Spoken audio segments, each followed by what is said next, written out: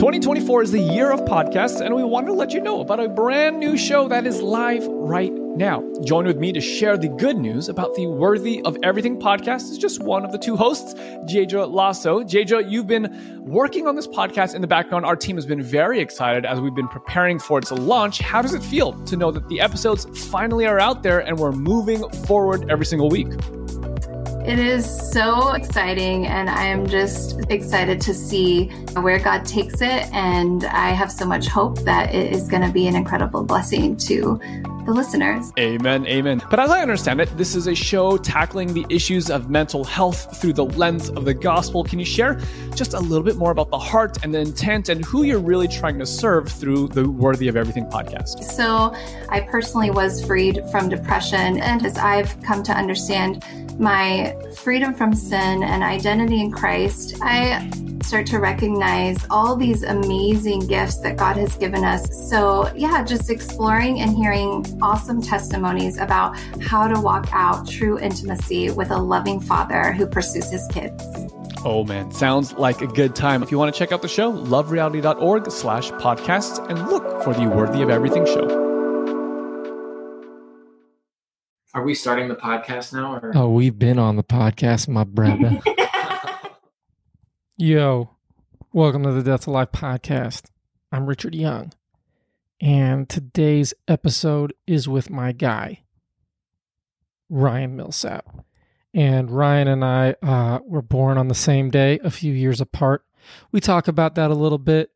Ryan and I have been friends for a while, and when you hear this story, a lot of it is just kind of personal for me because of just the journey.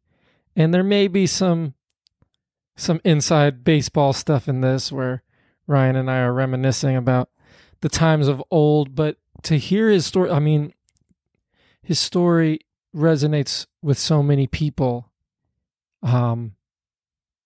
who know everything there is to know until they don't know it. And I love this guy. He's always had this heart. No, he didn't have this heart in the beginning. He was confused at first. But to see his heart when we worked together for a while, I'm not going to step on this podcast.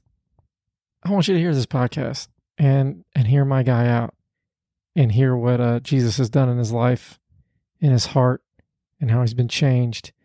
We keep on doing the Death of Life Bible study Tuesdays at 1:30 Central. Hit me up for the link to that. We're coming close to the end of this season of Death to Life podcast. I think this is 44, if I'm not correct. And we're going to go to 48 before we start taking a break. And there'll be some other stuff coming up. So there's always going to be content.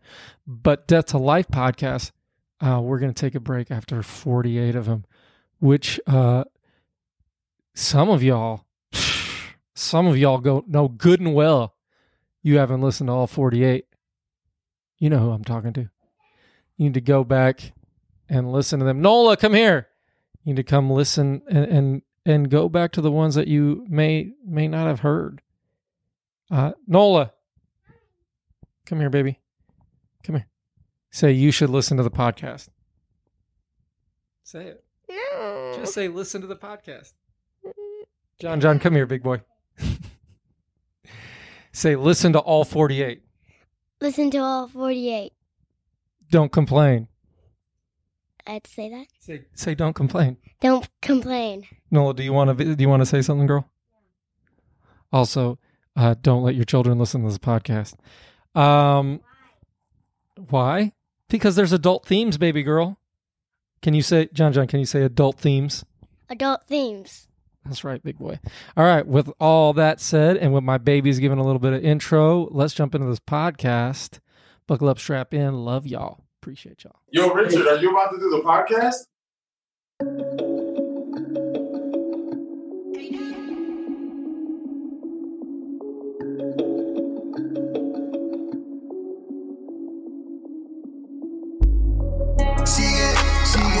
Vamos, rompe el tamo al 100. El que quiera ven a ver, esta vida es nueva. lo quien soy hasta que me apague. Sigue, vamos a romper, estamos al 100. El que quiera ven a ver, esta vida es nueva. Sigue, búscame, lo que tengo te lo doy. Lo que ves es lo quien soy hasta que me apague. Ya sé que me buscan por allí, pero yo me atrevo a que tenga que sufrir. Yo no hago nada sin traerme todo el team. Vamos con la... Bro, we've been, and when I say we, I've been circling this podcast, and it was just a matter of time, wasn't it? Before the birthday boys had a podcast. Yeah. You had to have some more interesting people on the podcast before I came through. That's whack, bro. This is the first podcast that I am recording in my new home. I was just about to ask you. I was like, hopefully we can chop it up before we start the podcast. But I haven't heard it from your mouth. Do you remember those bookshelves right there? I do, absolutely. And that same picture hanging above it. Yeah, I got a book over here that's your favorite book. I'm going to grab it. Hold on.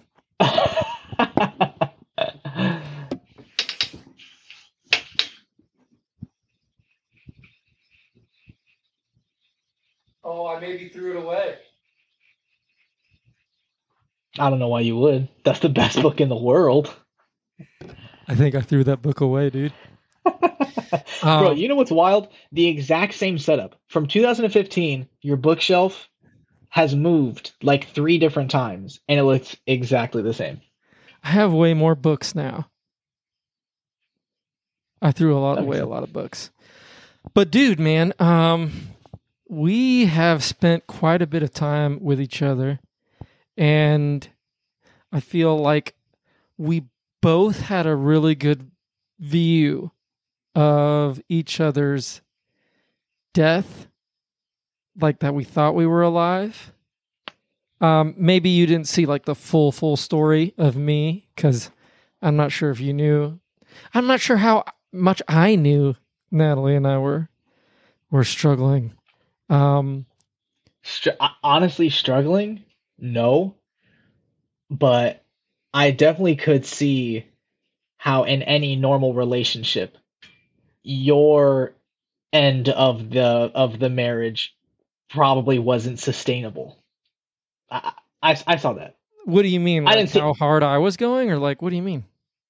Yeah, I mean, just from spending the time with you in your guys' apartment, watching games, stuff like that. But just seeing the interactions here and there, I was like, Richard needs to be a better husband. I was like, honestly, God bless Natalie. She is doing the Lord's work. No, man. It was all her fault. I think we've come to realize. I listened to her podcast, and that's 100% correct. Dude, that's what I get after I listen to her podcast. We were just lying in bed, and we were listening to it, and I was just like, dang, so this is really all your fault. But this isn't about me, dude. This is about you. And, man, the Ryan Millsap that I met, I really only got to know you when you were a freshman at Union. But I feel like there's some death from, like, when do you feel like, as you're becoming a young man and you're coming into your own and you're starting to understand a little bit of this and a little bit of that, when you're kind of a little knucklehead, but you're coming out of your knucklehead phase, like, and I'm just thinking, like, sophomore in high school, Millsap, like, who was this dude? Talk to me about this dude and his motivation, the way he operated. Talk to me about old Ryan. Yeah. So I don't know necessarily where it came from. Maybe I do. Maybe it starts with my whole life I had been hanging out with my brother, older brother, and my older cousin's friends. So we had a lot of time growing up together in Florida, where I was born. And then in Colorado, I was with my brother the whole time, obviously, but my cousin lived there for maybe like 4-5 years out of the 9 that we lived there. Mm-hmm. And I was always hanging out with older people. And so I was always trying to look. I always had a lot of pride in the fact that I seemed older than what I was. Like I was hanging out with older people. I was doing older kid things, you know. And so a lot of my identity was shaped in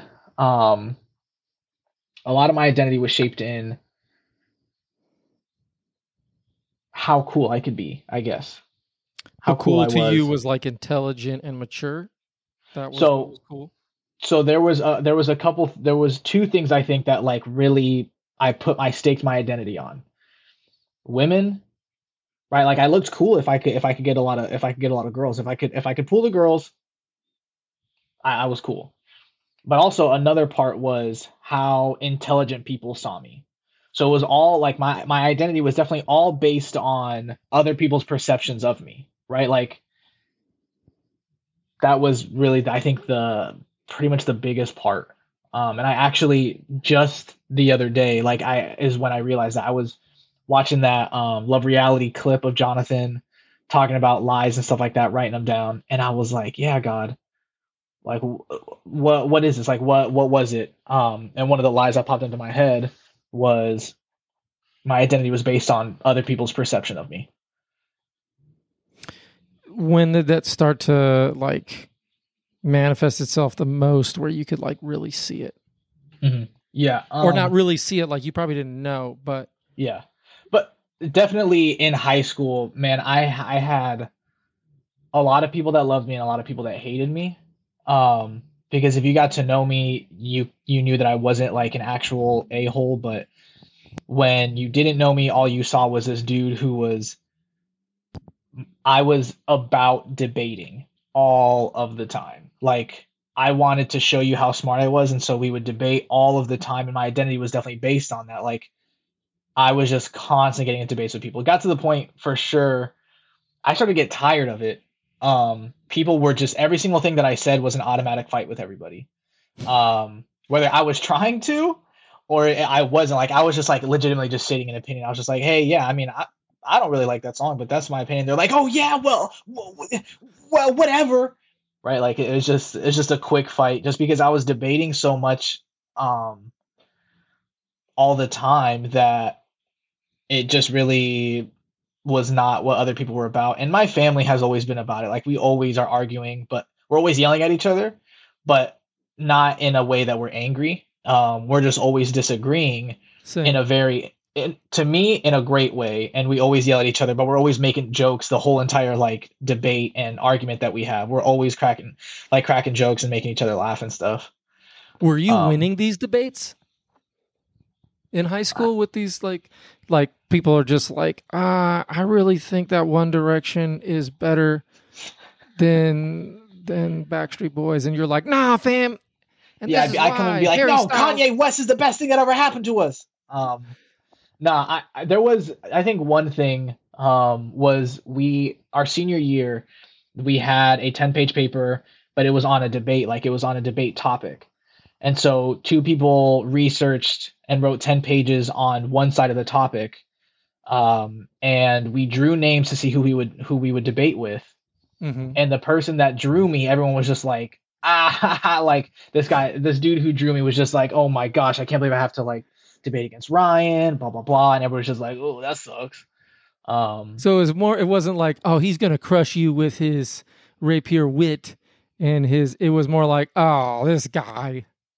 No, I mean, he legitimately said, which honestly, I had so much pride. I didn't understand why somebody would really say something, like why somebody would actually show that they were going to lose, or that they were like, that somebody was better than them. So he was like, oh, I'm going to lose, blah, blah, blah. And I was like, well, yes, firstly, but secondly, why would you admit that? Like, how do you even have the strength to admit that somebody is better than you? Yeah. So you were super confident. Yeah, absolutely.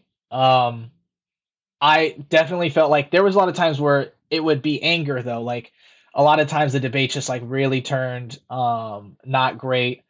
At the end of the day, anybody who I debated, we never were actually against each other.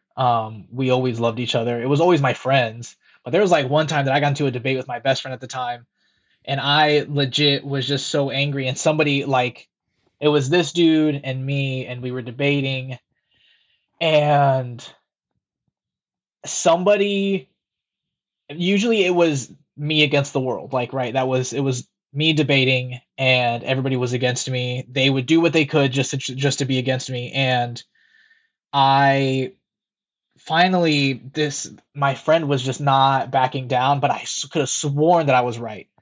And somebody said something that kind of agreed with me, and I was like, ha! And like, I just naturally went for like a slap in the face to try to like scare him because I was upset, but I legit slapped the guy. Like, I did. Like, I was so heated, I slapped him, and he was just like, bro, that's it. It didn't like end our friendship or our relationship or anything, but it was just like, who was this person? Jonathan Alou. Oh yeah, I know that dude. Oh gosh. Okay, yeah, so you were debating confidence. Who was God to you? High school. Yeah, so I mean, with God, there had always been something that was kind of interested in God, but I was what you would have called a bad Adventist, aka a bad Adventist.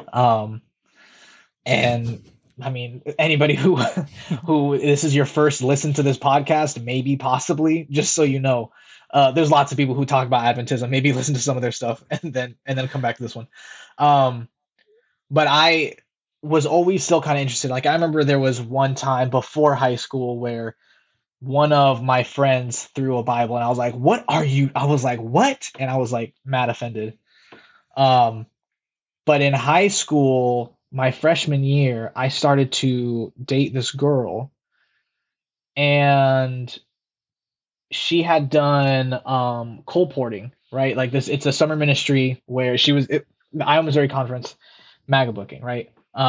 So if you're listening to this and you're not Adventist, it's where you go sell books about spirituality to people. You disguise them as like, this is a book about living healthy, but it's really a book about Jesus. Or like, this is a history book, but it's really the history of the Christian church. And if you're a G, you can sell a lot of them and make some money so you can go to college or something. Am I right? Did I explain it pretty well? Yeah. It's a summer ministry type thing. Anyway, so I was dating this girl, and I started to really fall for her. And over that freshman year summer, she did MAGA booking, colporting, and all of her leaders were like, you got to put that relationship on the back burner. Put that relationship on the back burner. You got to focus on God, focus on God, focus on God. And I was like, and so she was telling me all this, and like our relationship was coming to an end because of this ministry thing. And I was like, oh my gosh. So the summer between my freshman and sophomore year, because of that, I was like, God, help me keep this relationship. And so I started to spend time with God because I wanted to keep that relationship. And I was like, well, he's the key, I guess. And so then I started to spend time with God, but eventually it definitely became less of I'm doing it for the reason of keeping my relationship, and I'm just doing it because it's right. I know it's right, and I prayed and I read my Bible most days out of the week because I knew it was right. Like, that's what it had turned to, was I knew logically this was the right thing to do, and I knew that I should just be doing this. So as time goes on, that never stopped. Definitely for the wrong reasons. Like, it was not in the right place. It was not because I had a love for God. It was simply because logically I knew, boom, this is the right thing to do. I need to do this. And you're in a Christian school, and yeah. And so eventually, for some reason, I was just drawn to religious conservatism. And so the school definitely played a part in that. The people who I was closest to played a part in that. I just became religiously conservative. You know, I come with a Hispanic background.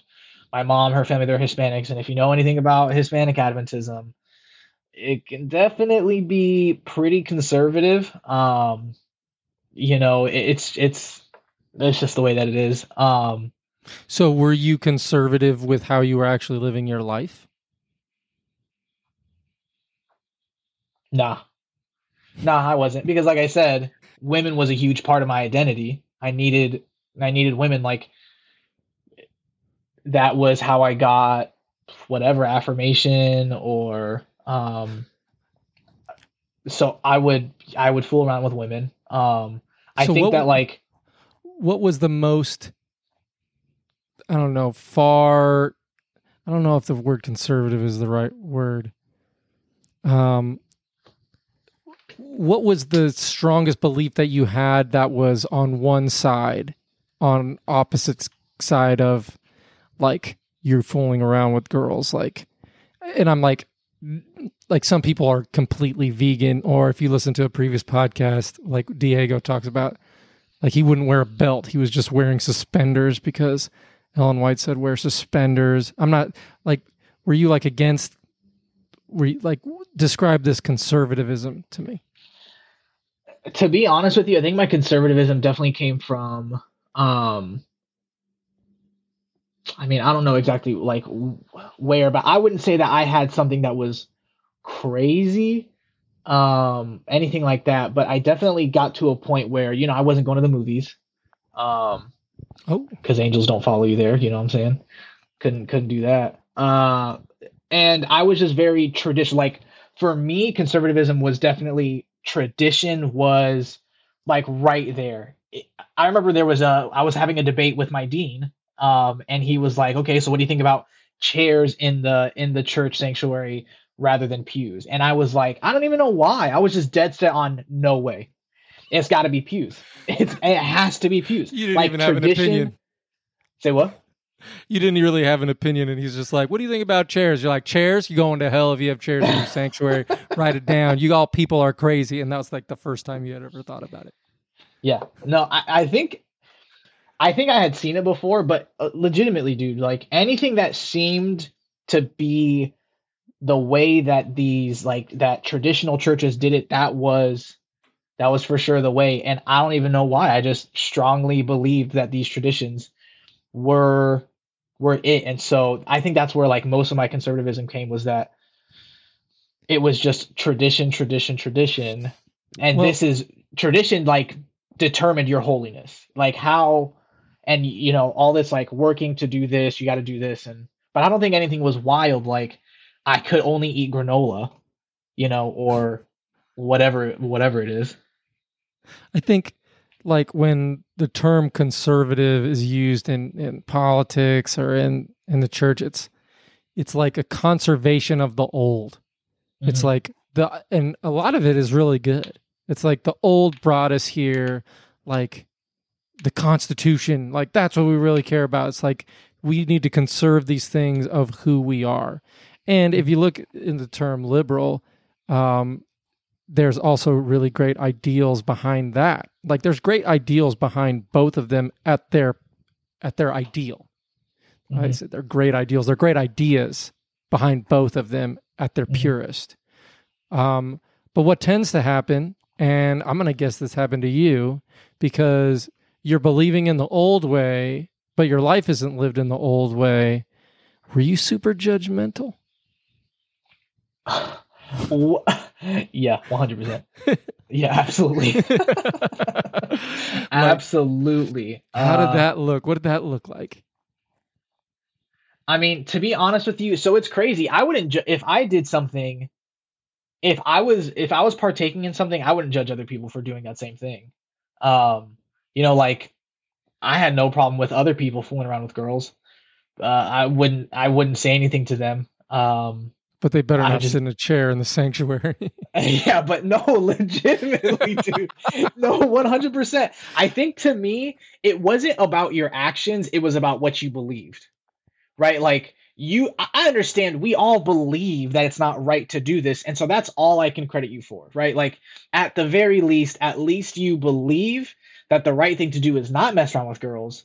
But while we're at it, how was this one person? Or how did that go? Or do this, like blah, blah, blah, blah, blah. Or check this out. I just did this. Would you boys actually talk about how you didn't think it was right what you were doing? Or did you just skip over that part? I think we skipped over. I think it wasn't.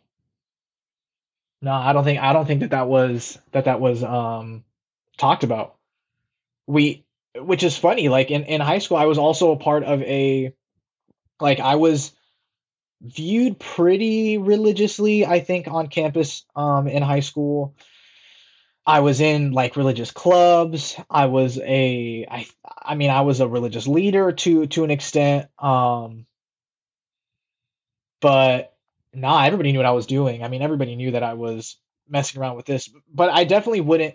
I guess that's the thing is I saw it as this wasn't something that I was necessarily doing on purpose.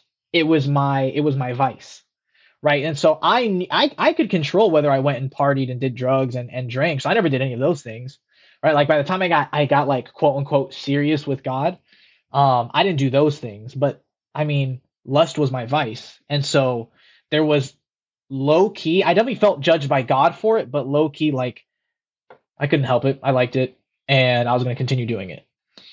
This sounds super confusing. Like, no, absolutely.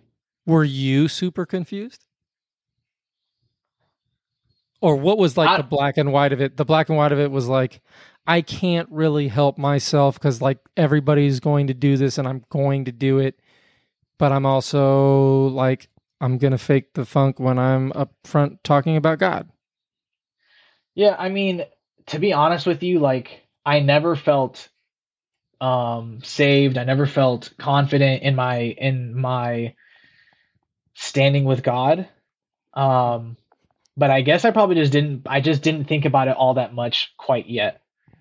I was just like, on one hand, it just seemed like they were almost separated, maybe, you know, like on one hand, I was spending time with God. And I think to me, the most important thing was spending time with God. And I was doing that, you know, at times, sometimes I couldn't. And I would like, that was like the most guilt I ever felt, as whenever I wouldn't spend time with God. And I really told myself, that if I didn't spend time with God, my day was going to be horrible, right? Like bad things would happen, and I would always be like, oh, I didn't spend time with God this morning. That was the big thing. But with you know, women and stuff like that, I just think that I was low key kind of able to separate the two and not think about it all too much. So you're going along through high school and then you're thinking about, you know, whenever you would really mess up, like not just the fooling around or maybe the fooling around more than you wanted to, or like, how would you deal with all of that? Like, did you live condemned? Yeah, absolutely. Yeah, 100%. I mean, I can't say, I mean, right now, I don't remember how I felt in regards to the condemnation, but like I said, I definitely wasn't confident in my standing with God. I definitely felt condemned. It was always a moment by moment thing. Like, oh, I spent time with God, I'm good this day. Like I just had to check the boxes off for those daily things to be a good Christian. And if those boxes weren't checked, then, you know, at that time, maybe I wasn't really right with God. Like, just completely frank, you know, for possibly young ears, don't listen to this, but I remember I would tell myself, if this was my last, like if I was going to die in an hour, what would I do? And in my head, I was always like, fool around with women, 100%. And then I was like, but no, because then if that was the last thing you did before you died, then you wouldn't go to heaven. So I was always at like this, it was always like, this conversation honestly would come up in my head probably once or twice a year. And so I was just like, no, but then you wouldn't go to heaven because, you know, you weren't forgiven for those things, or at that time you weren't holy, you weren't whatever. And I was always just like, so it was always like a back and forth. If I messed up, I'm definitely not with God, definitely not saved. But I just spend time with God and boom, I'm good. Ask for forgiveness, spend time with God, boom, I'm good. So what was your plan on, like, did you just think that this was going to be your struggle, that this is life and it's going to be your struggle? Yeah, absolutely. I think so. Like that, it was definitely, yeah. I mean, I couldn't really see past it, to be honest with you. I couldn't really see past it. It was just, that was what I loved, and that was who I was. And I think to a certain point, it eventually got to the point where I knew that could no longer be a thing, where that wasn't gonna work. But in high school, I only thought about winning arguments, looking smart, and getting women. I mean, when I say getting women, I will say that I was deadly loyal to my girlfriend. Like I'm specifically talking about fooling around, whether it's with one woman, whether it's with multiple. Yeah. I mean, whatever, but fooling around, yeah. So, what did you decide that you wanted to do with your life? So, as time's going on, I'm spending more time, trying to be this religious leader. So I get to high school, it's like I graduate, and I'm with another girlfriend who is definitely ultra conservative, family ultra conservative. I learned a lot from them in conservatism. And so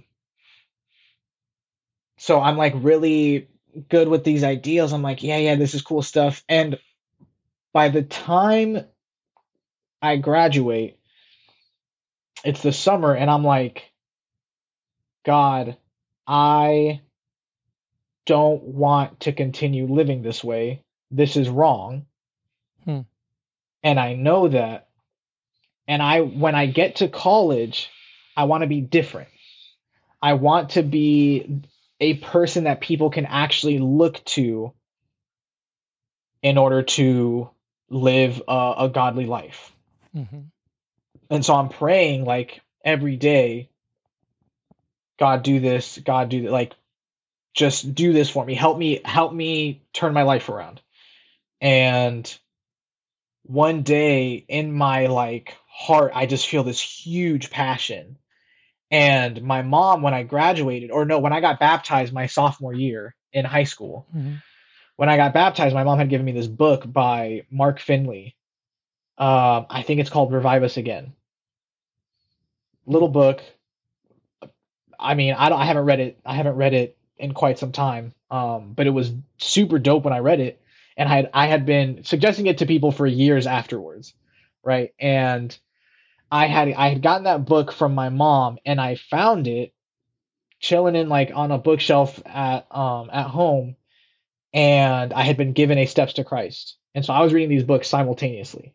And it legitimately, I for sure 100% know that was God answering my prayer with that. Like, I asked for him to change how I was doing things and to change my, I guess, passion for him, because, I was doing things only because it was right. I would always tell everybody, like, I do this because this is the right thing to do. It's the right thing to do. It's the right thing to do. When I had prayed this prayer, things had changed. I started reading Steps to Christ and Revive Us Again simultaneously, and it just like changed everything. And I remember I told you that my girlfriend at that time, by the time I graduated, she was religiously conservative, but I didn't really ever know if she spent time with God, right? And so then I get this like fire, and I'm like, I'm not gonna say her name. I'm like, hey, girlfriend of mine, you've got, like, please tell me you have a relationship with God. Please tell me you have a relationship with God. Like, and I just remember just being like really, really fired up about it. And I remember her response was so deflating. Cause if you ever interview her, she definitely had pride. She definitely had pride, and so she did not take that well. She didn't take it well for me to come at her being like I can't remember exactly what it was, but it was like, yeah, I'm good. Don't worry about me. Like, calm down. Something to that effect. And I was like, and I knew that that was gonna be how she came off, because I would have done that. If somebody would have asked me or come at me the same way that I came at her, I definitely would have done the exact same thing. So I was low key expecting it, but I really wasn't wanting. I was really hoping that she would respond better and be like, wow, yeah, like, let's do Bible studies together or something like that, Dude, I remember I think I was reading a Morris Venden book. I don't know when it was, but I think I was sitting in Buell's office one day, and like the revelation of this book was all that matters is devotionals. Like, devotionals is it. Time spent.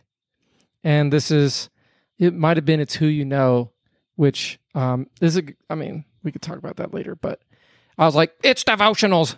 And so I had to put that on everybody else. And Buell's office is like right next to Campus Ministries.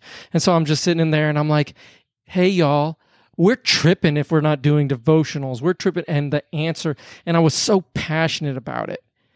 And like, maybe it's because we're similar dudes born on the same day, a few years apart. But I feel like that's that. Like, we just get that passion and like, everybody stop what you're doing. I figured it out. Listen to me. And I felt like, yeah. But let me say this real quick, because I got to tell this story since I have a platform to tell this story, and it's one of my favorite stories. You sure this is the right time? You want to go later? No, so like when I met you, I really felt like you're coming into college and you're just like, I felt like you were super sincere. Like you were really, and I didn't know you at the level, I'm an older guy working at the college, and I thought, man, this guy is just like a nice guy, super sincere. And often I misjudge people because they are a certain way around me, and then when they're not around me, they're just, I know how people used to think about Old Rich. But I was coaching basketball that year, and you had gone to tryouts. Actually, before, I will say this as well. My identity was definitely in basketball. That was that was everything to me. So, go ahead. Okay, so we're doing the basketball tryouts, and the first tryout of the season, like the coach really wants to make it so like this is not a joke. Like he wants to weed out all the people who are not about it. And so there's like drills that have no business being on a basketball tryout. It's more like football or cross country or something like that. And like there's this like sprint down the sideline and then defensive slide across the court. And you do that, and then you run a Sweet 16, which is like you run from sideline to sideline 16 times, and you try to get under a minute. And then when you think all that is done, the coach pulls out these harnesses, and the harnesses are the killer. But like you got to show that like you're super team oriented and you're just all about it. And I think you'd got on a harness with a dude, like he's got the reins and he's pulling you. I mean, he's behind you, and you're like supposed to drive your legs and pump them like super hard. And I think you got like a dude that was a little bigger than you, and you were just pumping and pumping and pumping. And it is the most tiring thing ever. And that's like, this dude is trying to like stop you, because the rule, the whole thing was you had to get to half court or maybe across the whole court. Across the whole court. Yeah, it was across the whole court. And the coach was saying, if you let up and you try to help this dude out by not pulling all the way, you are failing him as a teammate. And I will see that, and you won't, and like I'll make sure that I keep a mental note of that. And so this dude's really like pulling me hard as I'm trying to push across to the court. And this is where we pull the trash cans out, because we know like it might get ugly. And like that goes on, and then as a coach, you got to know, like, you got to judge it. Like, are these guys like about to die? Like, how hard are we pushing these boys? And I started to look around and I noticed you weren't there. I'm like, where's and I don't think I really knew your name. And I'm like, where is that guy? And I go into the bathroom and there's this guy. It's not you, but he's just sitting against the air conditioner. Like it looks like he's about to die. Like he's having a heat stroke or something. Yeah, he had asthma, actually. Yeah, I didn't know. Mild asthma, but asthma. So he's sitting there, and I look at him, I'm like, oh, shoot. Like, that's not great. Like, we can't, we got to make sure this kid's okay. And then you stick your head out of the stall, and you're like, hey, I'm throwing up. And I don't know why it was the funniest thing to me. And I was just like, good, man. Like, we'll see you out there. Just like, take your time, I guess. But that was like this impression, like very early on. I'm like, oh, this dude's like super sincere. He's super nice. He's super like just a good dude. Because you were at basketball tryouts giving your all, and it didn't matter to you if you were throwing up or anything. So that's like my first impression of you at Union, where I worked and you were a student.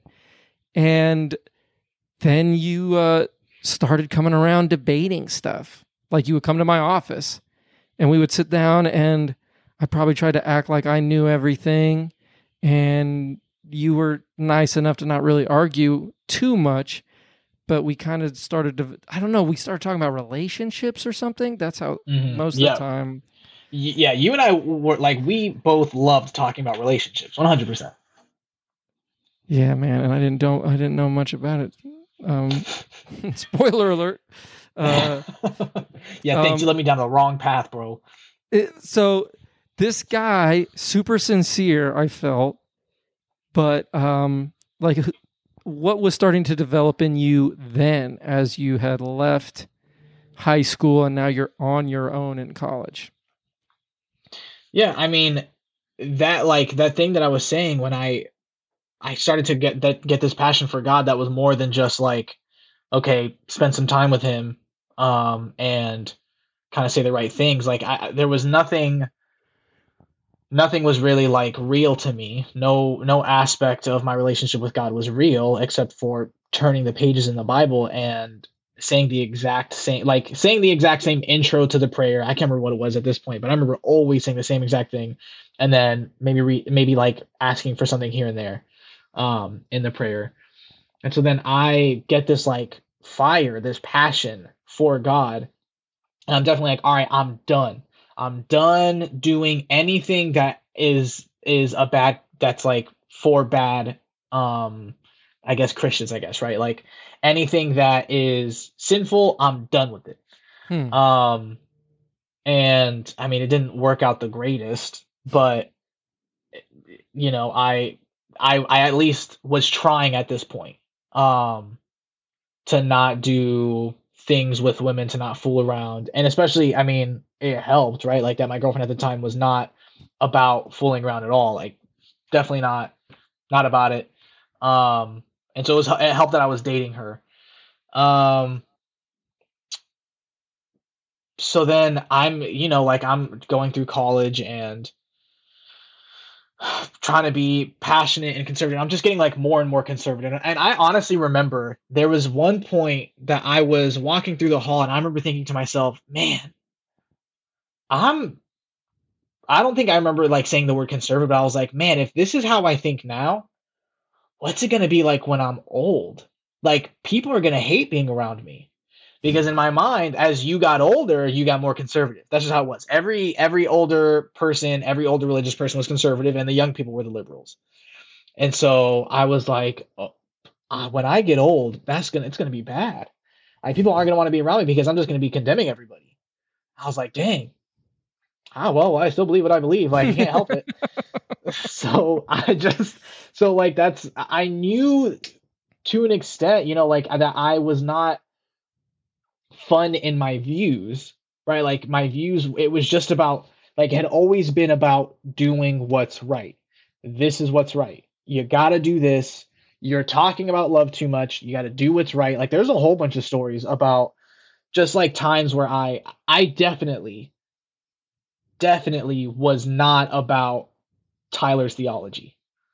Wait, let's not get there just yet. Oh, okay. Oh, okay. Because there's this middle death section where both of you and I were living in death. Like you were the next year you were on the basketball team as like a manager, and I was the girls coach. No. You were the boys manager, and I was assistant boys coach. The next year was my last year at Union, and I was like going to be working at an academy. I didn't know anything about it. And so like at the last second, I'm like, let me talk to this dude, Millsap. And when you graciously said yes. And this year, it's kind of just like, it was a crazy year. There were so many, it was just like learning for me. And like with you, like I realized we had got there, and you and I worked pretty closely together. Like I needed your help big time that year. And we would sit down in the office, and like there was a bunch of tough stuff going on, just trying to manage the dorm and do all of this stuff. But like this picture just kept coming out of how legalistic you were. Like you were super legalistic. And you and I both started talking about like porn. And we're just like, yeah, man. Like we both know it's not good. We both admitted like, yeah, man, I struggle from time to time with that. And we were kind of like, I would try to give you advice. Meanwhile, like I would give you advice like during the time where it was going solid.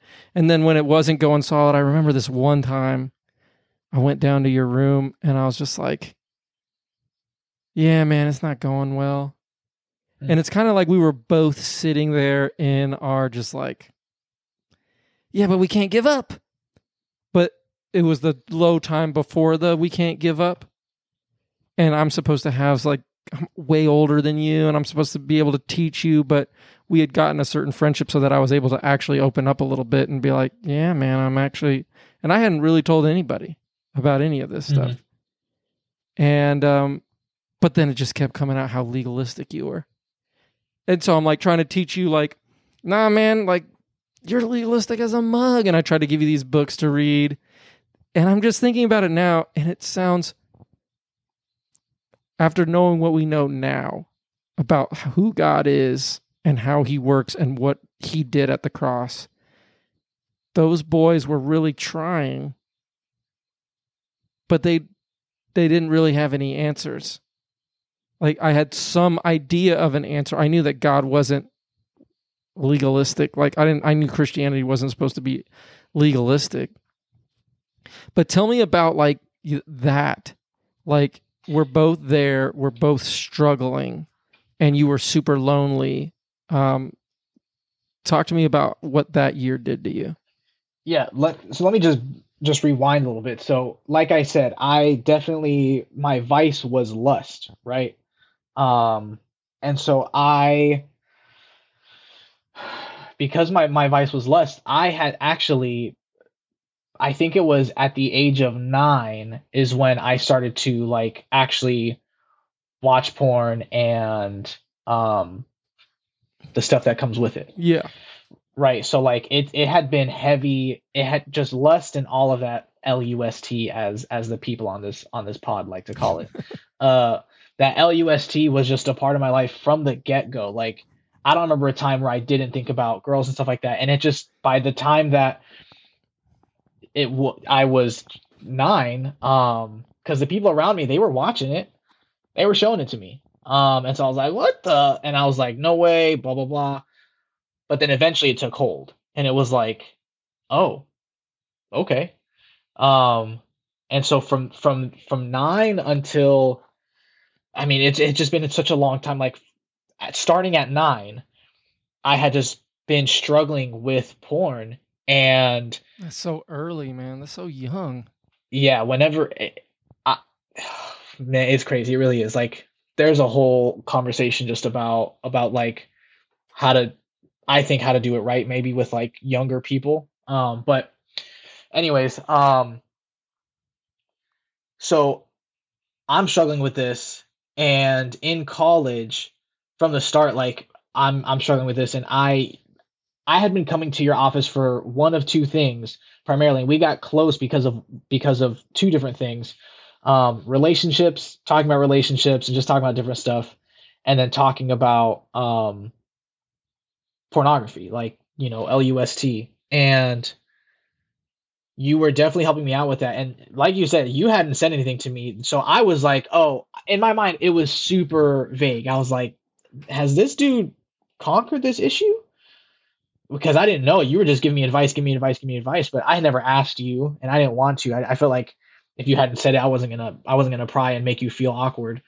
But I had been struggling, and you had been one of the people that was with me in that the most. And we had, it's so funny because I listened to Ben's and Connor's podcast, and just like them, I had an accountability group, right? Like, there's an accountability group. I can't remember if you were technically a part of it, but there's a group of us guys, and because like you were that dude, like to me, you were number one person helping me through this, because it was just like it was a struggle, and I knew it was. I wanted to stop, and it wasn't stopping. I was trying really hard to just white knuckle it,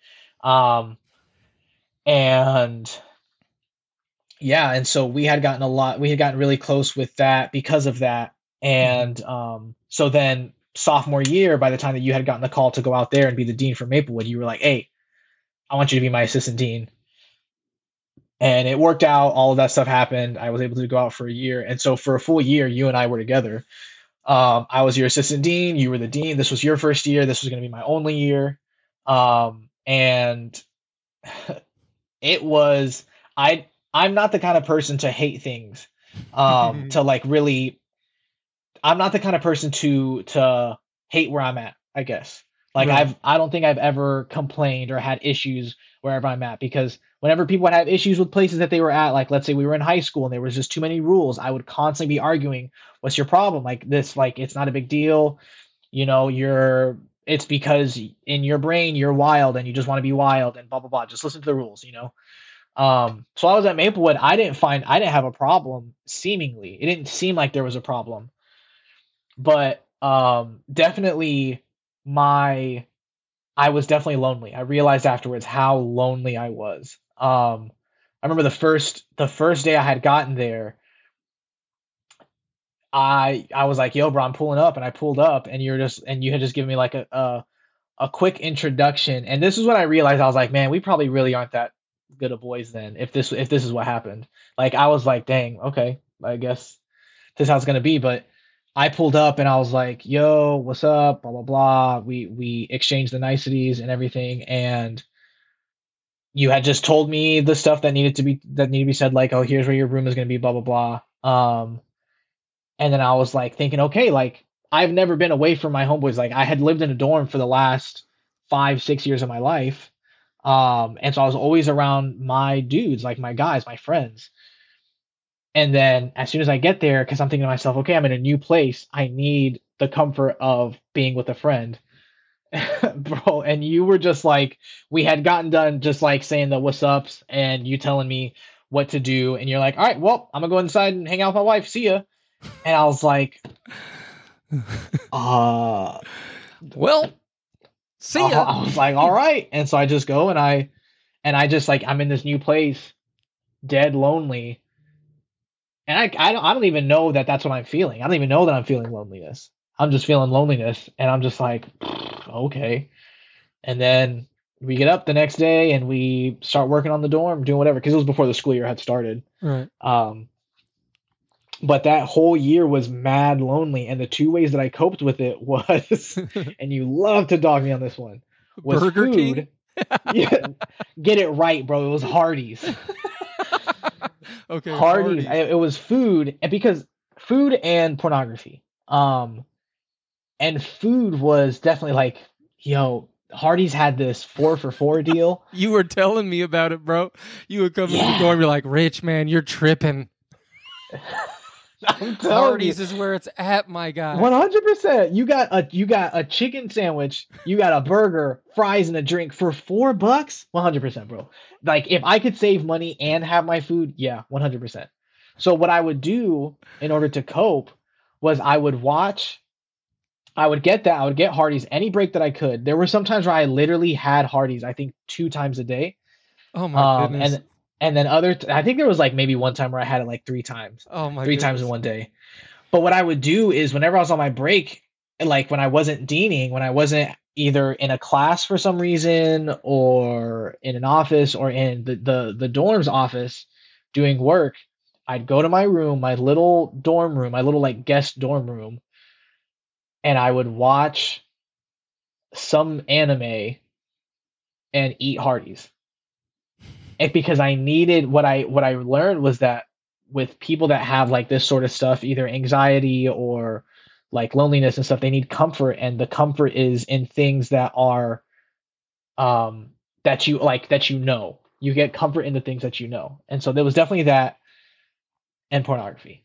And so here I was doing that, all the different stuff, and spending the time with you. And honestly, in my brain, I was like, no way you think I'm legalistic. Like, I was like, I've come such a long way. I definitely know that it's all about a relationship and that's it. But like at the same time, you still got to do what you got to do. And I definitely just had those traditional things, right? Like I saw myself as conservative, but not legalistic, because I was like, I don't think that salvation is found in, but I mean, I just didn't understand that it. No legalistic person has ever been like, yeah, I'm super legalistic. No, 100%. Like 100%. 100% of legalistic people do not believe they're legalistic. Yes, 100%. Like they would, if they knew that, like they're almost against it in many ways. Like, oh, legalism, that would be legalism, but they don't understand. Yeah. And I gave you a book towards the end of the year. I gave you that Morris Venden book called It's Who You Know, and we argued about it a little bit. Do you remember arguing about it? Arguing about the book? No. No. I remember one argument, and I don't know if it was about the book. I remember Morris Venden had brought this topic up in his book, so maybe this is what you're talking about. Mm-hmm. But that Isaiah 59:2 verse that says, your sins have separated you from your God. And I remember talking about that, and you were like, yeah, but... And honestly, I'm not going to lie, like, you couldn't really explain it all that well. I don't remember you being able to explain it all that well, but...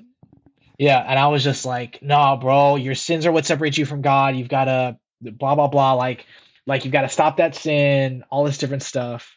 I remember arguing about that. I don't know if that's what you're talking about. Were you super mad at yourself? Because you're like, you got to stop that sin. Let me go eat this Hardee's and watch some terrible stuff. I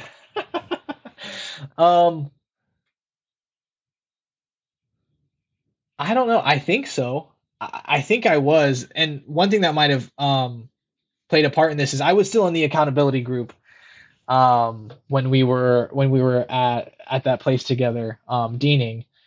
And I remember it got to the point where one of the things that we would do was, hey, everybody, we don't want to make it a negative if you watched porn, but we want to make it a positive if you don't watch porn.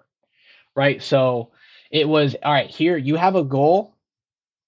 And the goal is, like you set your own goal. You want to do something, like let's say you want to go to this concert. Or let's say you want to buy this thing. Well, if you go this long without watching porn, then you can go buy this thing. But if you watch porn, then you can't buy that thing. You done messed up. Right? And so like I would fail, and it was like you had to go this long without doing it. So you would fail, hit a goal, and then you would lie to your friends so you could go do the thing that you wanted. And it hadn't gotten to that point yet.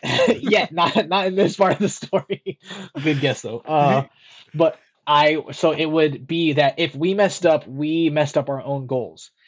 And I think that for the most part I could get to that. I could get to that. But then in between goals, like I was going crazy. But But it got to a point where, yeah, we were failing pretty often. Whenever we'd failed, we always had to tell the group, I failed. And then it got to the point where pretty much the older person, like, this one at this point, you weren't in it. I don't know if you ever were just like there to encourage us in the group, but the oldest person in the group, who at that point had just graduated, he was like, all right, this is it. We got to buckle down. We all set a goal for ourselves. And if anybody messes up in the group, none of us get our goals. None of us get what we set as our goal. Like, and I think somebody in the group was like, yo, I got a concert, bro. I got a concert I got to go to. Or like, I got this motorbike that I want to buy. And so then at that point it started to get to like, yeah, definitely, like, I think people just weren't saying anything. There wasn't any lying involved necessarily. Like, I didn't say, no, I didn't watch anything. You just didn't say anything. And it got to the point where we're just like dissipating, and it just like, it was pretty tense, I think, because I was just talking to a friend of mine who was in that group, and he was the oldest guy that I talked about. This friend of mine apparently had a pretty bad impression of him because of that group. The first impression that they had was us being in that group together. And apparently, like, the oldest dude in the group I didn't realize was not nice about it.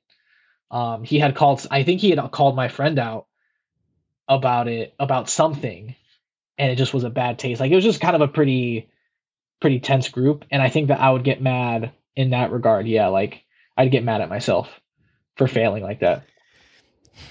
So I want to fast forward a little bit and get to this point where you're now starting to hear, like you said, you were not down with Tyler's theology. And if you don't know who Tyler is, listen to episode 1. He's a guy who had, if you don't know who Tyler is, I'm amazed that you're listening to this episode. Like, let's just call it like it is. Like, you start hearing, what are the first rumblings of things that you're hearing from him, or what did he say to you that you were just like, nah, so here's the thing. I wasn't about Tyler's theology from day one. Like, he wasn't a conservative, and I was.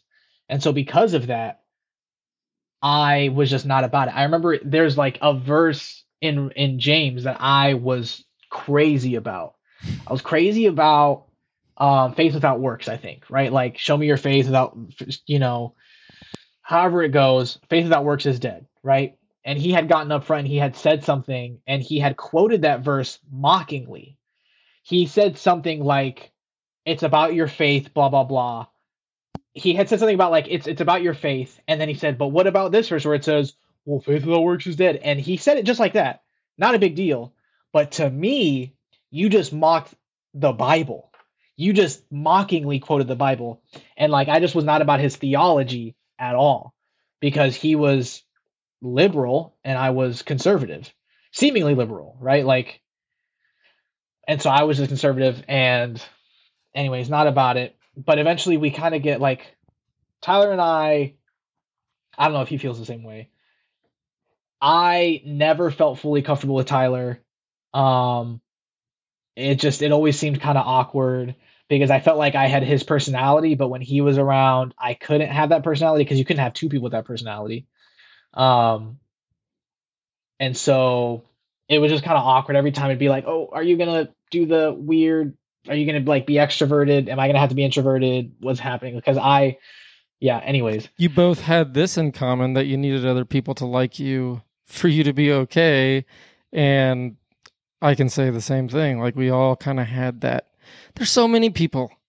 I mean, but it's not even like, that's like everybody. That's common. Yeah. Which is funny, because everybody, especially after that year that we were at Maplewood together deaning, everybody was like, oh my gosh, are you a mini Richard? Because our personalities are pretty similar, right? You, me, and Tyler, I think, although I'm not saying that we're the three closest friends, but in regards to our personalities, yeah, like I would say our personalities are pretty similar. And so people are always like, that's something like me. Say what? You came back talking like me? Yeah, I was like, what up, Rudy Poo, what mug, and all that good stuff, Nah, people just definitely were just like, okay, you two are very similar. But yeah, fast forward, I am a recruiter for Union. So I took Tyler's job after he left, which interestingly enough, Tyler took your job after you left, and wow, we really are very similar. We have the same birthday and everything. So Tyler goes on to a different job. I graduate from Union, and I take the position as recruiter for Union. And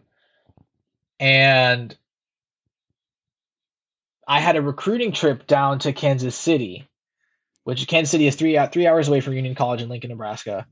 And so on this trip, I'm also taking Tyler and a couple other people to do music. So we're doing the school is putting on a church service for a church down in Kansas City.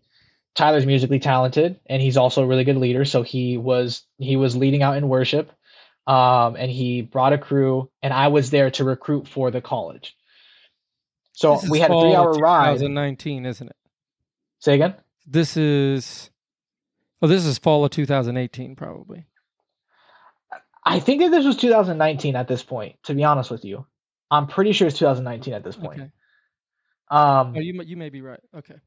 Keep going. Yeah. So I am in this car ride with Tyler. Tyler's in the passenger seat, and I'm in the van. I'm driving the van. And he starts talking to me, and he starts saying some whack stuff. He was saying stuff like, bro, sin doesn't exist. Sin doesn't exist anymore. Oh, that is some And whack I was like, say what? That is whack stuff. Yeah. Well, yeah. And he is like, yeah, bro, I definitely talked to you about it the wrong way. But he starts telling me this stuff like sin doesn't exist and Christians don't sin. And I'm like, it's just, he's coming at me hard. And I'm a conservative. Like, I'm a conservative Christian. I'm not gonna hear this. And I love debating. Like, I love arguing. And I'm just like, the whole 3 hours, just, nah, bro, you're wrong. No way. But it's an interesting conversation. And along the way in the conversation, he's talking to me about as well how his life had changed.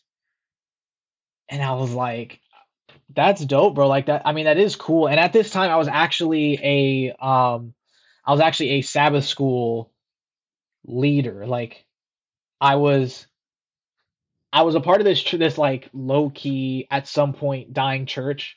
And I was the young adult leader of the church. And we had brought quite a few young adults into the church, but they weren't interested in the church. They were just interested in doing Sabbath school. So that was like our main thing that we did. We held Sabbath school for the church, and we get young adults to come through.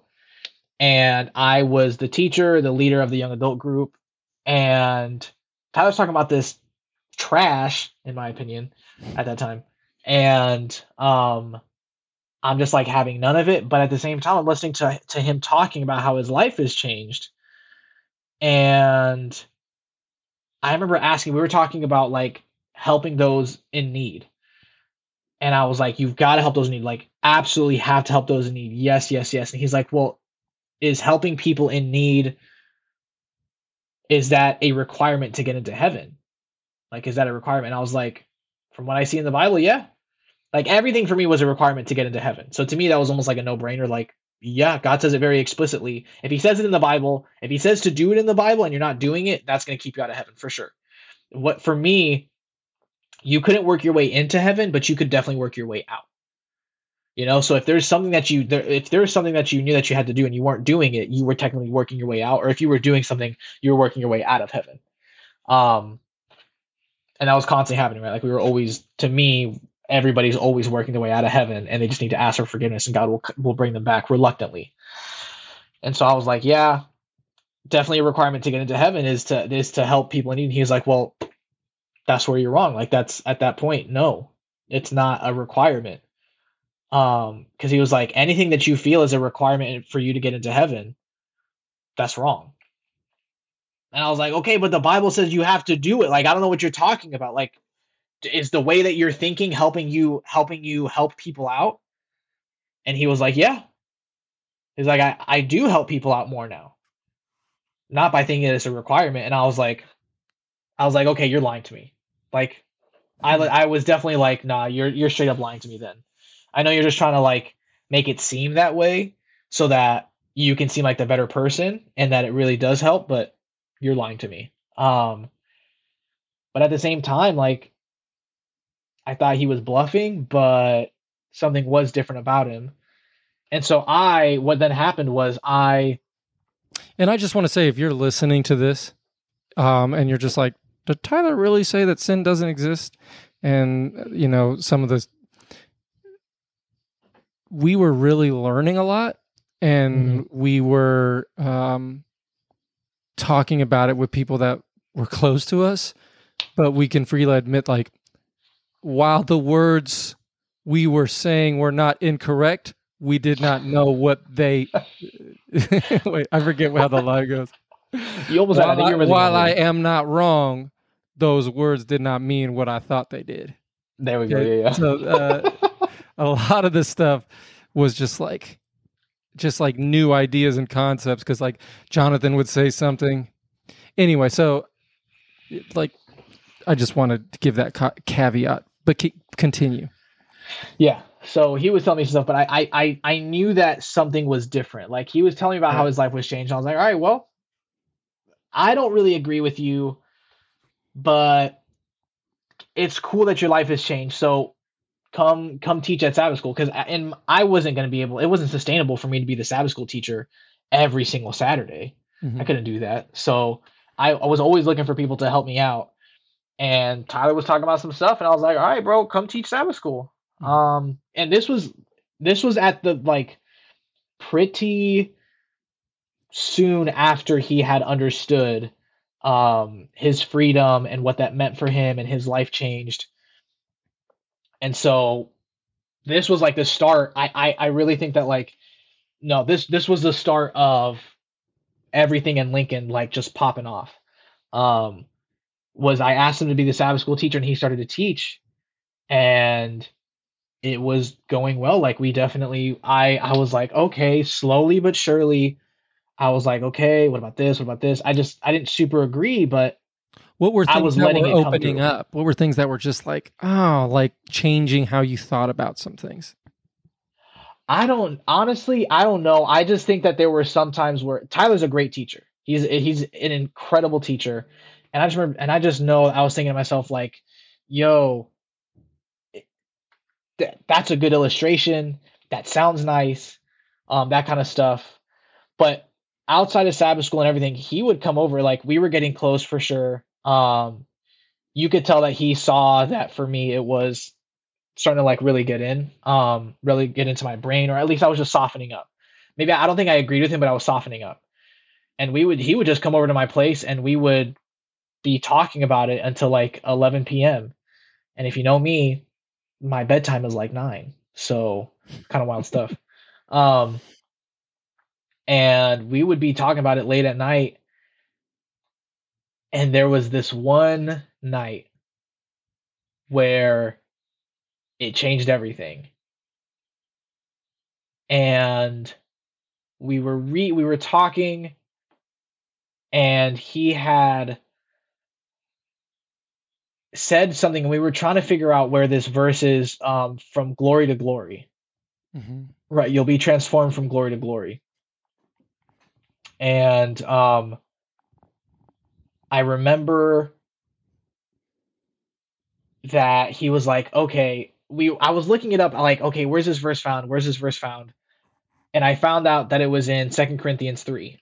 But for some reason I don't know why, maybe the Lord had blinded me to, like, the actual specific verse, but I was just like, okay, 2 Corinthians 3, it's there. And we were, like, looking for it, we couldn't find it because it's the very last verse of that chapter. But I was like, all right, let's just read the whole thing. Let's go through the whole thing. And I was like, okay. Ooh, so we're reading it, and 2 Corinthians, and I mean, if it's the wrong verse, then don't quote me. I apologize. But we're in 2 Corinthians 3, and we get down to verse 5. where it says that not that we count our adequacy as coming from ourselves, but he has made us adequate. And I was like, hold up. And I pause and I'm just tearing up. Because it was then at that moment that I had realized that the past tense was used and that meant something about me.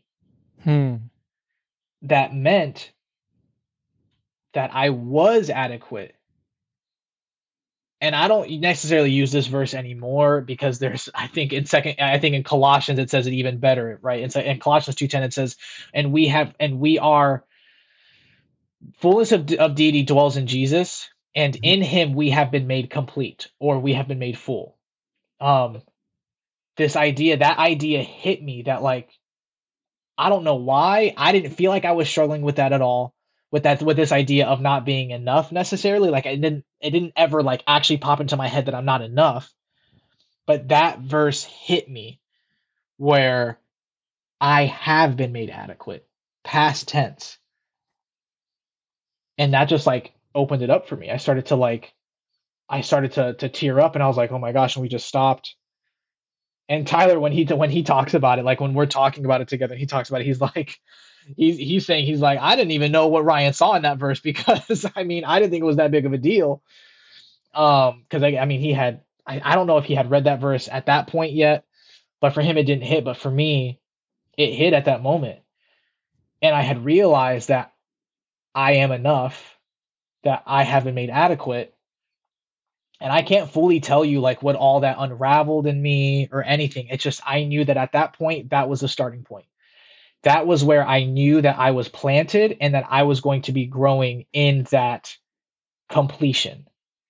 I was complete and now I just needed to learn about it, which funny enough, I didn't fully grasp that idea because then after that, really what I latched onto for quite some time was that the law didn't condemn me. Romans 8:1, right? Like there's therefore now no condemnation for those who are in Christ Jesus. And Romans 7 talking about how we're dead to the law. We were made to die to the law, and the law didn't condemn me, right? Like that's what I had really latched onto. And so I was like, oh, dope, because especially me being a legalist, being a conservative, the law was huge. Absolutely, like big time. Law was huge. And so for me, that was definitely a game changer. But I hadn't felt the freedom of knowing that I was like I said, it opened it up. That 2 Corinthians verse definitely opened it up for me, but I didn't fully comprehend that I have actually been changed. I simply latched onto this idea that I wasn't condemned by the law. And that definitely changed how I viewed God. I remember talking to people and being like, yo, check this out, because all I had known at that point was law. And so when I changed from law to you're not condemned by the law, I was telling people about it, like, yo, you're not condemned by the law. That's so dope. Like, think about it. And if this doesn't do something for you, then you're not thinking about it right. And they were like, this is how I was raised. And I was like, yeah, in my mind, I was like, yeah, that definitely shows that that's how you were raised, that you weren't condemned by the law, because look at how you live, that kind of thing. Yeah. But they were like, we've already heard that. Like, we know that. And I just didn't understand why that wasn't hitting with people. Because I hadn't yet fully understood that my life had been actually transformed at the cross. That I was a whole new person. I was a new creation. My heart was replaced. That Jesus lives in me and what that means, and that I have been freed from all of my vices, from everything that I was doing before. I hadn't understood that. I just thought I'm free from condemnation, but I guess I'm still struggle. I have a very vivid memory of our conversation where you and I were talking about freedom from sin, and you were not grasping it. Do you remember, like, this is probably one of the only long phone conversations that we had, and this was definitely fall 2019. Yeah, so I remember that you had jumped on this, and I was like, because you had definitely, I'm pretty sure you had heard about it or at least I was not made aware that you were about this freedom until after, like things had kind of opened up with me. And so I saw that you started posting some stuff and that you were about it. But at this point, to be honest with you, and I'm pretty sure we've talked about it, I had felt from, deaning together to this point, I had felt separation from you. I felt like, you didn't we want to weren't as tight anymore. Nah, so it felt really awkward, but I was like, but low key, there's still something. And so I remember I had called Tyler and he couldn't talk or something. I was like, all right, I'm gonna call Rich. You texted me and I'm like, let me talk to you right now. Yeah. That's what happened. I texted you like, yo, bro, what's this thing? And we had talked on the phone, and I remember, because this is, you've kept your same intensity, maybe not anymore, but from what I remember, you had that intensity of, yo, I'm gonna be like, you definitely were like, okay, here's how it is. You free? You definitely kept on asking, like, are you free? Are you free? Like, are you free? In a way that was seemingly like you wanted it then and there for me to fully like really understand everything. And we had this conversation, and it definitely opened up to me. Like, that conversation was how I view it as like the second gate of understanding really a lot of stuff. More of like that actual freedom, and that I am complete, I am full, my life is transformed and changed. Well, I think the highlight for me in that conversation is a conversation that there's pretty much one thing I remember about it. And it's that I called you out for something. And I said, the reason you're not believing this is because of this. And I didn't know you had been dealing with this thing, but I called out a sin that you had been living in, and the phone went silent. And you were like, uh-huh. And it was the same reason why most people don't understand they're free from sin. It's because they're still practicing it. And so I was like I don't know if I was kind of nervous, and I was just like, well, this is the reason, Ryan, that you don't get this. And after that, you were like, because it was the old believe the Bible over your life kind of thing. And then the next weekend, we were up in Lincoln together, and we were able to chat about it some more. And all of these things were just like I feel bad in some ways and not really, because you were walking through this thing with us. And it was just kind of like we were learning how to talk to people. And there's some people I talk to that I learned the hard way. I should have never talked to that person. But I don't know how I would have learned it without making that mistake. I guess someone could have said, yeah, you only go where you're invited. And we're just like sitting there thinking like, cause we were just geeked, bro. Like when you texted me, I was like, I don't give a flip what I'm doing. I'm going to call this dude right now. Because I was so cause God had changed my life in like this. And this is like probably a week or two after Natalie, like Natalie and I have this revelation. Yeah, you use that example. I remember that. I was like, what? And so like, if I was ever going to be just like guns blazing in the month of October 2019, like Tyler and I still joke about it. We used to say, oh, we messed up a lot. Now we don't really even position it like that.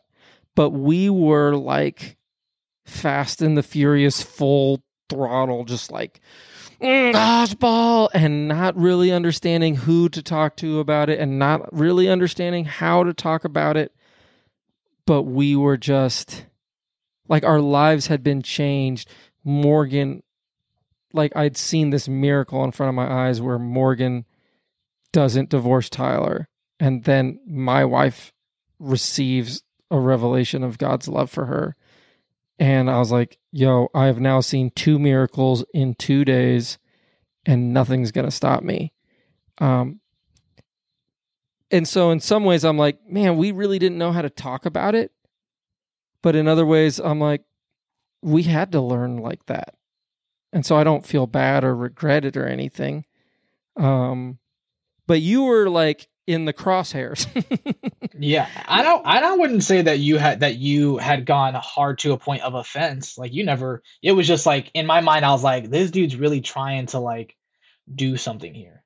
I was like, I'm just trying to understand a little bit better. I'm not trying to have nothing done to me. I'm just trying to grasp this concept. Like, and to be honest, and that's kind of how the way that it's gone for me is that nothing had happened in an instant, right? Like it was never my life like did a 180 immediately. It was I was grounded, I was rooted, and I am, as I come to understand better and better, I'm living better and better. So it was, for me, it was like it seemed like a slow fade, which is funny because I would compare myself to everybody else and be like, why am I not like that? Like, why didn't it happen? Why does it seem like mine's a process? Because in my mind, I was like, no, it's not a process. But experientially for me, it was a process. But I know that it's not a process. The only process for me was an understanding. My salvation, my holiness, my righteousness, my perfection, my completion, my everything. Not a process. Done in a moment. But it was my understanding that I needed to, it was in my understanding that was just becoming more of a process. So like this dude, this author, Watchman Nee, that you had recommended to me, he gives an example where, and I think he uses a chair, but how I see it now is I just moved to California, but in my old place in Lincoln, I had put together a dining room set. I put together the chairs, and the chairs seemed like a little bit thin, like the legs seemed pretty thin. And the example is when you see that chair, like when I first built that chair, when I first built it, I would look at it and I would sit on it, but I would sit on it very cautiously.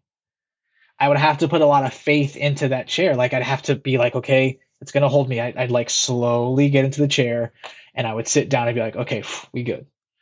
And as time went on, I was learning to just really, without even thinking about it, just get in that chair. And then eventually just got to a point where you just never thought about it. You just sat in the chair. And that's how it had been for me. It was, okay, like I had, for me, a big part, like I said, because intelligence, you needed to see me as intelligent. And if you didn't, I would get very mad. Like if you insulted my intelligence, I was very angry. I was very impatient. Like that was just not how, it was just really upsetting. And I'd get impatient with my wife and everything. And it was like, okay, impatience would rise up and I'd be like, God, you did not make me impatient. You've made me a patient person. I am patient. I feel impatience right now, but you have made me patient. So I thank you. And the feelings of anger would go away.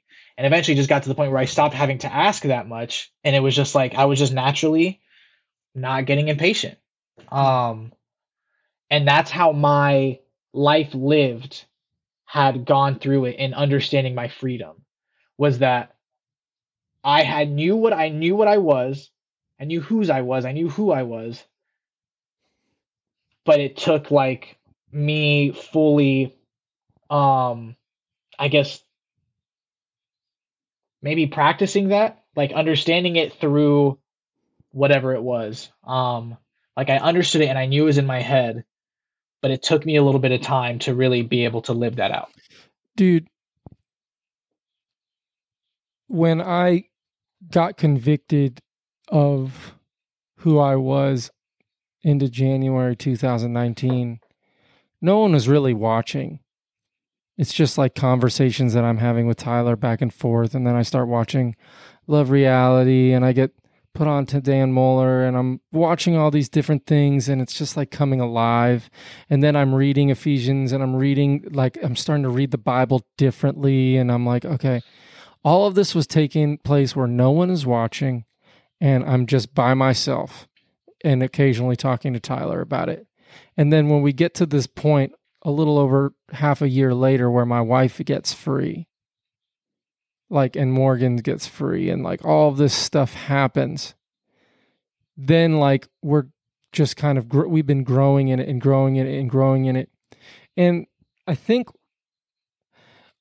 understanding the theology, like understanding Romans 6, Romans 7, Romans 8, Romans 5, Colossians 1, 2, 3, like understanding it is what brings conviction. It brings convictions of God's goodness. But being with God is what changes you. That's what transforms you. It's not knowing that God did this thing. It's because you know that he did this thing, you're convicted of his goodness. And in that, you just get alone with him. And you spend time with him in the secret place. And you know he's never going to let you down. Mm-hmm. And you know his word is true. And you know what his blood has done and spoken over you. His blood through Jesus.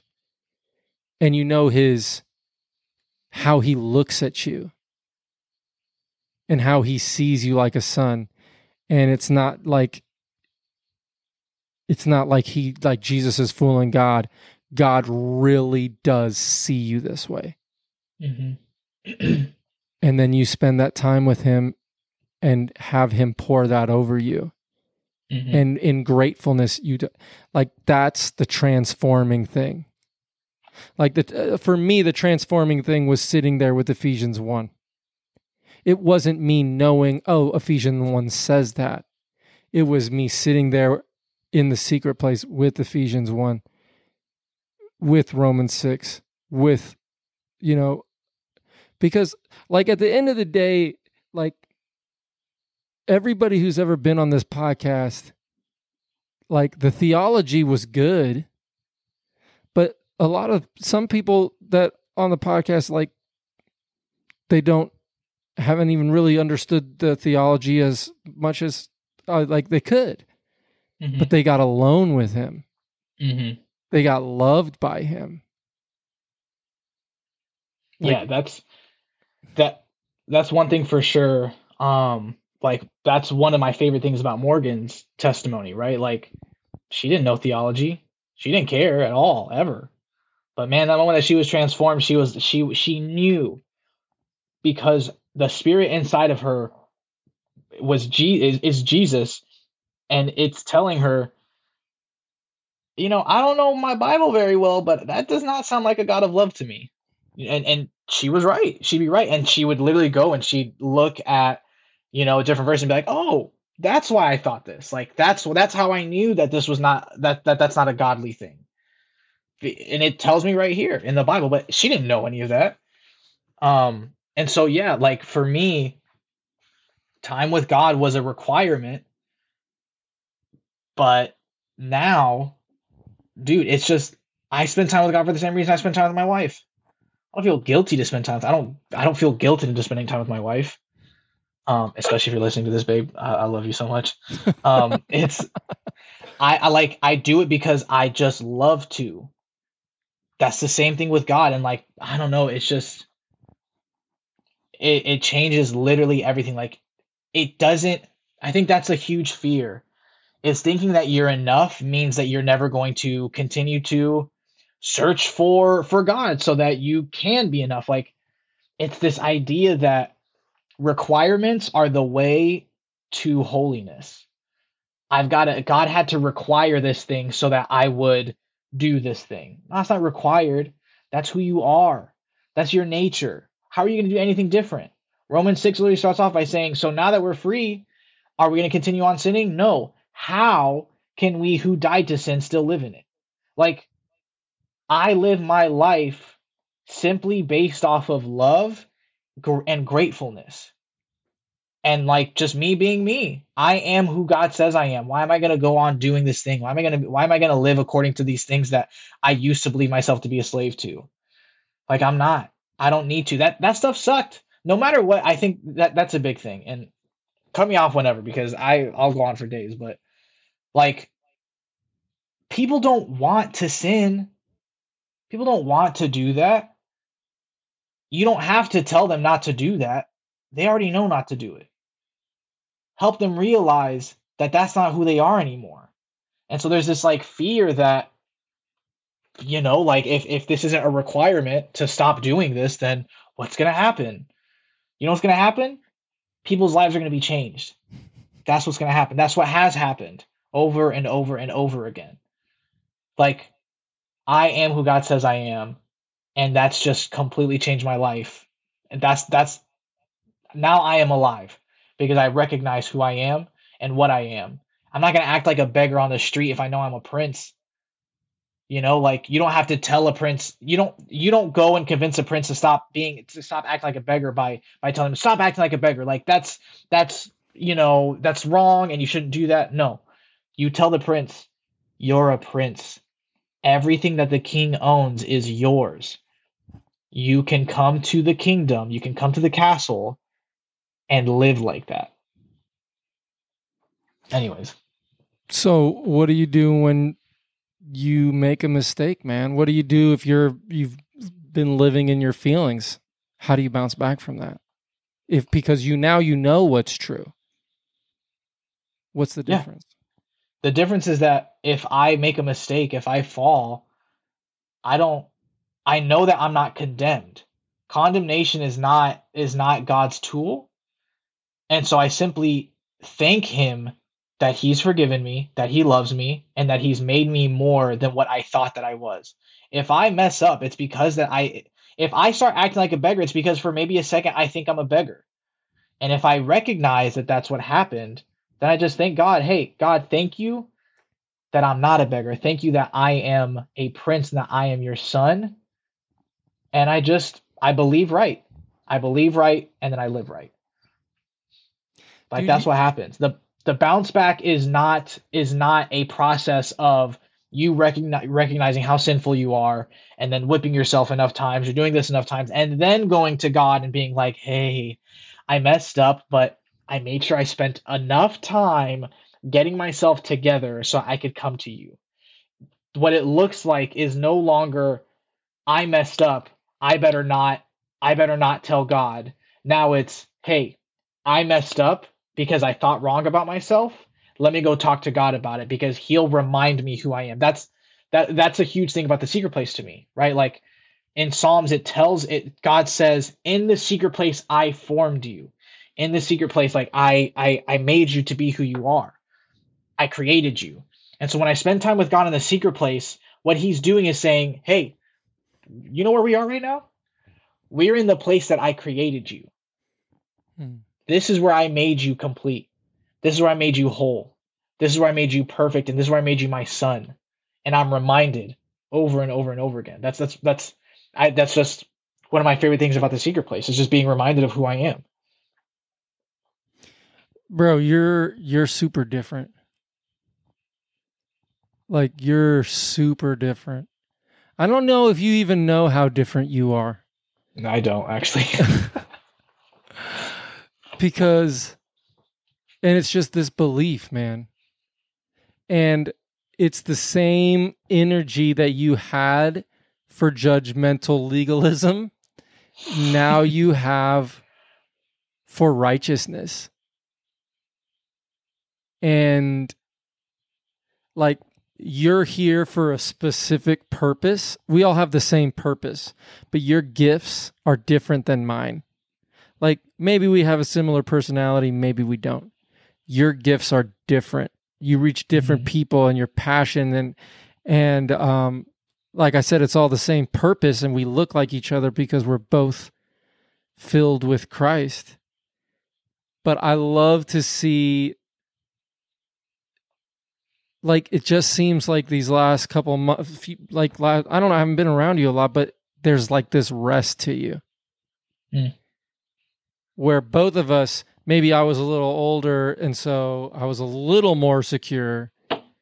Like, it still was based on however Natalie was feeling about me. And so when she wasn't, I wasn't super secure. But we were both wrestling with that insecurity. It was a tough scene. And now I just see you comfortable with Christ in you. And so you asked the question of like, what's the bounce back like? And I'll be honest, there was a little bit in time where I wasn't spending a lot of time with God. That was just like a whole bunch of stuff happening, whatever. And I was starting to like, I could see the way of who I was.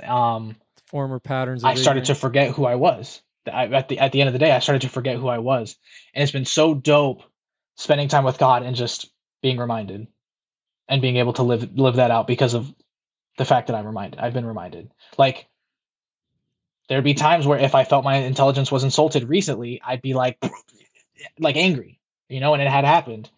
This is because I wasn't reminded of who I was, and I just remember who I am. I thank God for what He did for me, and I bounce back. Like, the bounce back time is incredible. I don't know if you've seen it. There's a dude. I don't watch baseball that much, but there's a dude from the Dodgers. He slid into home base, and from the time that he was sliding to the time that he got up, it was mad smooth, crazy smooth, right? That's the bounce back time for Christians. He was on the ground for how long? Not long at all, and he made a smooth transition up to his feet. That's our bounce back time. That's how it is. Crazy. That slide was crazy. I was watching it on. It was like on a GIF, and I was just watching it, or GIF or whatever. On loop, absolutely. No, man. No, the bounce back time is different, and we haven't ran away. We ran to our Father. So I love it, man. I would ask you, what would you say to old Ryan sitting in there with the $4 for $4? What would you tell that dude who's about to just binge out on some anime and some whatever the flip? Just like maybe you got onion rings this time instead of the fries. Who's to say? Like, what would you tell that cat if you would bust into room H down there in the Maplewood dorm? What would you say to that dude? Dog, old Ryan would never listen.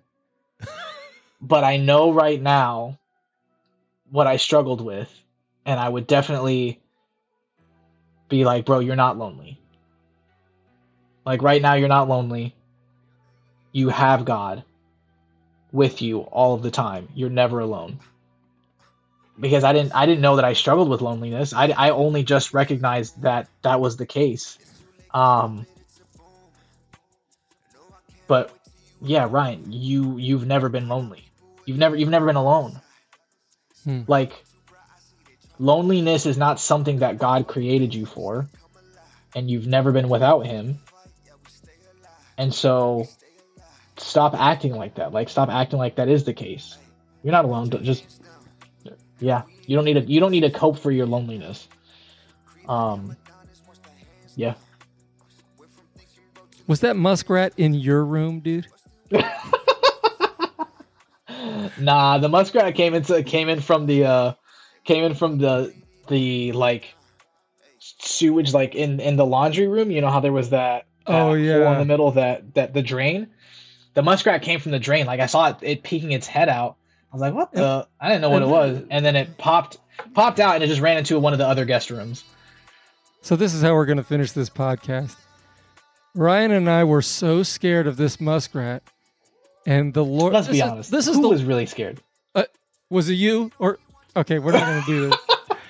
Can we just talk about how good God is? He made Bill drive up at the perfect time, just like God dying for the ungodly. Bill was there with a hammer. No, hold on. Let's not try to glorify God and give the end of this story. Oh yeah, Bill Mitchell did kill that muskrat by throwing a hammer, and he nailed threw a hammer and killed God's creation. Yeah, absolutely. Thank God. We're gonna end it on this. Hey man, I love you, bro. I appreciate you. I love you, bro. Appreciate it.